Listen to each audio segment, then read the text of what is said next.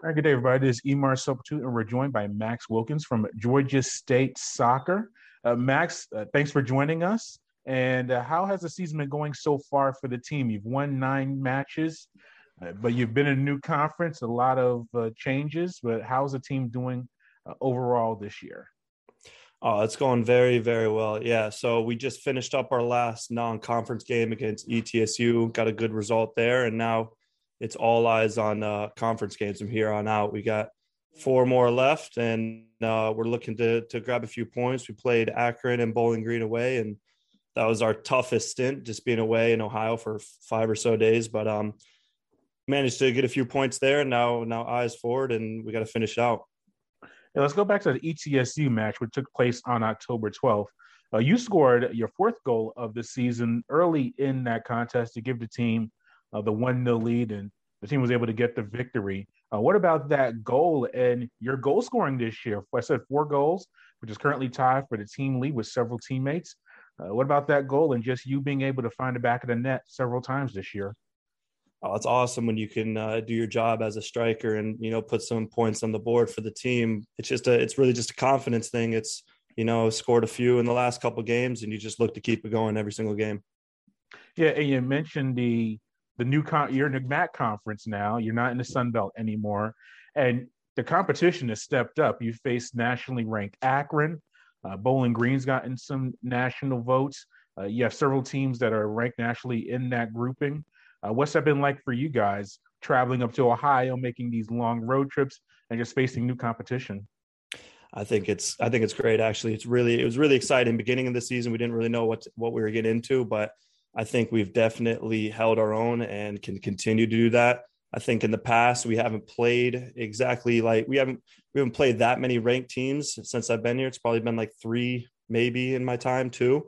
But it's just good to play, nationally recognized teams and, kind of go out and prove yourself. I think if I remember correctly, I think 4 out of the 7 of the teams in our conference are top 40. So, it's just, and then a couple top 25. So, it's awesome to go out there and test yourself and really see what you can do against these big time teams. Yeah, and Georgia State's right in that running. You've received national votes in the top 30 poll and said 9-3 so far this year. What's it been about this season that's led to the success to get these 9 victories so far? Honestly, it's just been contribution from everybody. We got Solar scored 2 against Akron, and he's been in and out of injury. We got Ethan, who's freshman, stepping up. We got a couple other freshmen. We got Beam scoring a few goals, and it's just contribution from everyone. It's everyone's knowing their job and going into the game, whether you're starting, whether you're coming off, whether you're playing 10 or 90. I think we're all focused on one thing, and we're all just zoned in on that task and looking to really make a name for ourselves this year. Yeah, and how's this year been? This year 2021 compared to this time last year with the pandemic and the uncertainties of things going on and off of the pitch. Just how's the team right now feeling, be able to get fingers crossed, and so far this year, being able to get a nice full regular season in and, just being back on the field consistently. Yeah, it was tough mentally last season. We're testing 3-4 times a week for COVID. So it was just, you're coming in early, and then there would be a lot of times where, actually, thankfully for us, but a lot of teams that we played, they would have somebody be test positive, and then it'd knock out a few of the kids on the team. And it was a lot of staying in the house and really watching who you're with, what you're doing, and just being mentally switched onto that and understanding that, it's bigger than just what you're doing by yourself.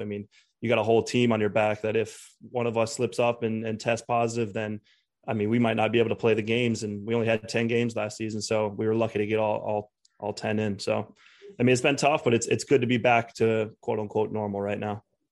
And you have a big weekend coming up against Western Michigan, October 21st, Northern Illinois, October 23rd.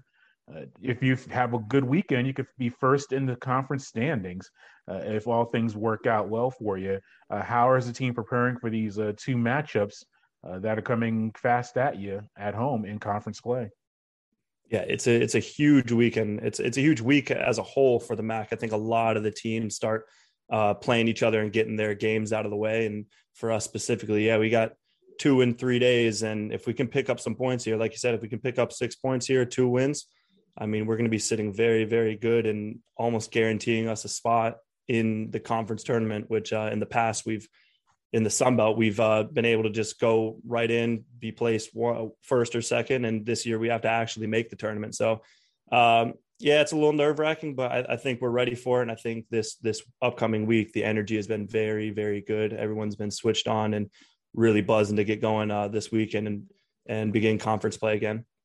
Yeah, and I should have mentioned that contest against ETSU was a midweek, and you had this past weekend off. So that was kind of rare to have a weekend free in the middle of a season. How did the team use this off time to get ready for these matches?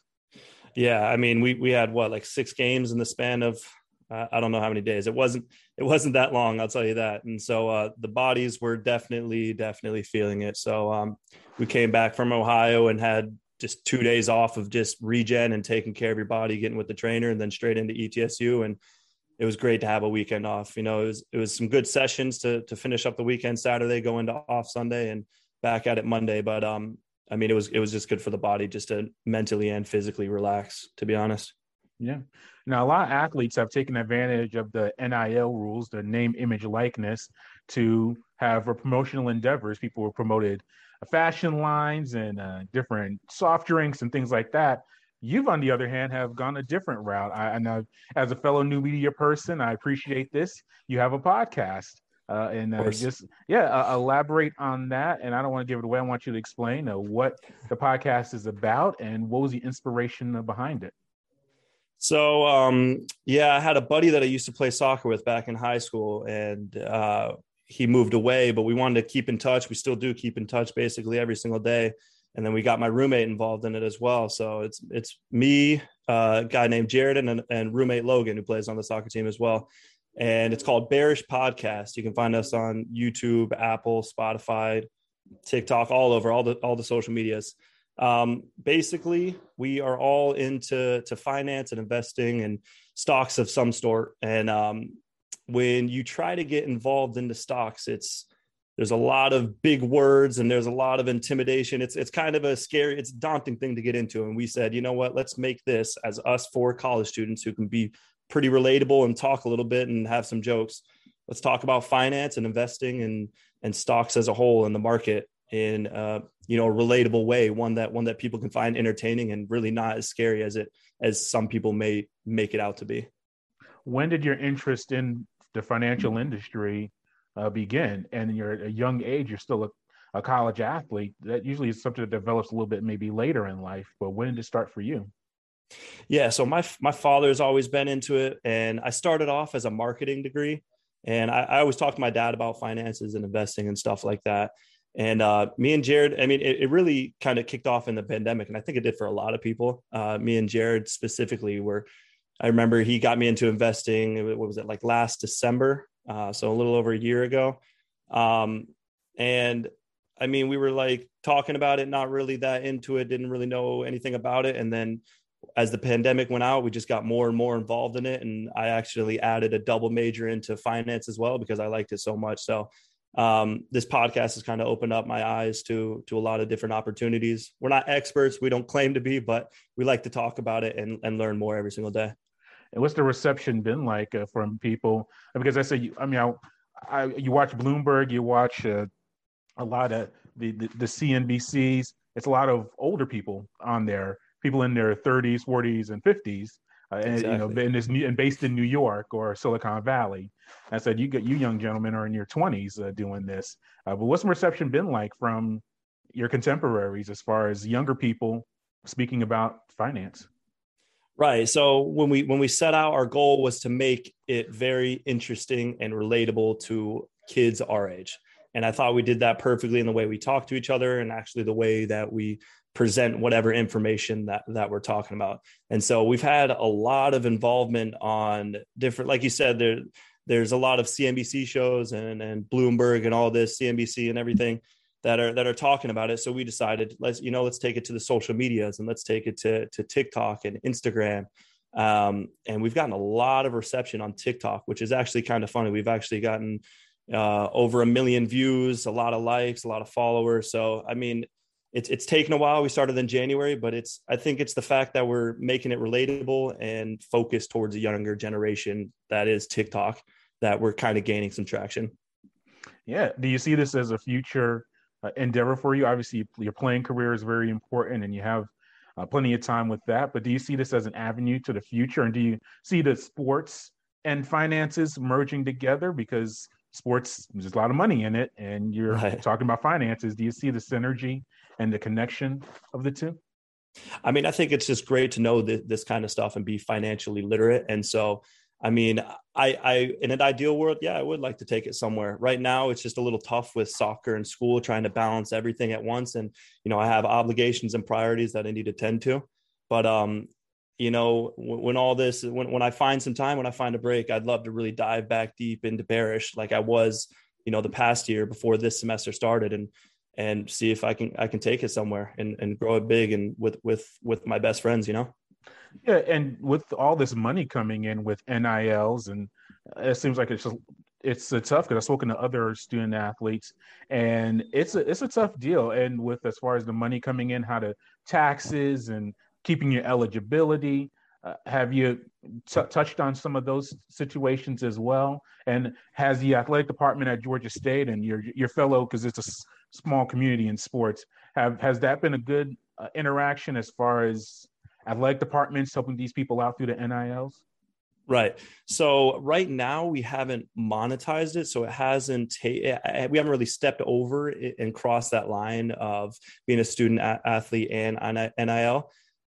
We actually do look forward to monetizing it if we can. And then we would have to make sure we're following the rules and eligibility and everything. But speaking on that, our compliance has made it very easy and very straightforward on what to do, how to go about it, and keeping everyone in check. I mean, everyone's learning about it right now since it's so new, but they've been in contact with us multiple times of how to go about it, what to do, and if we have any questions to reach out. They've been very, very helpful throughout the whole process.